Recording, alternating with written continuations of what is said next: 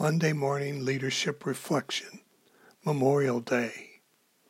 On this day where we remember and honor those who fought for our freedom, I offer you this poem for Memorial Day, titled In Flanders Fields by John McCrae. In Flanders fields the poppies blow, between the crosses row on row, that mark our place, and in the sky the larks still bravely singing fly, scarce heard amid the guns below. We are the dead, short days ago. We lived, felt dawn, saw sunset glow, loved and were loved, and now we lie in Flanders fields. Take up our quarrel with the foe, to you from failing hands we throw the torch, be yours to hold it high.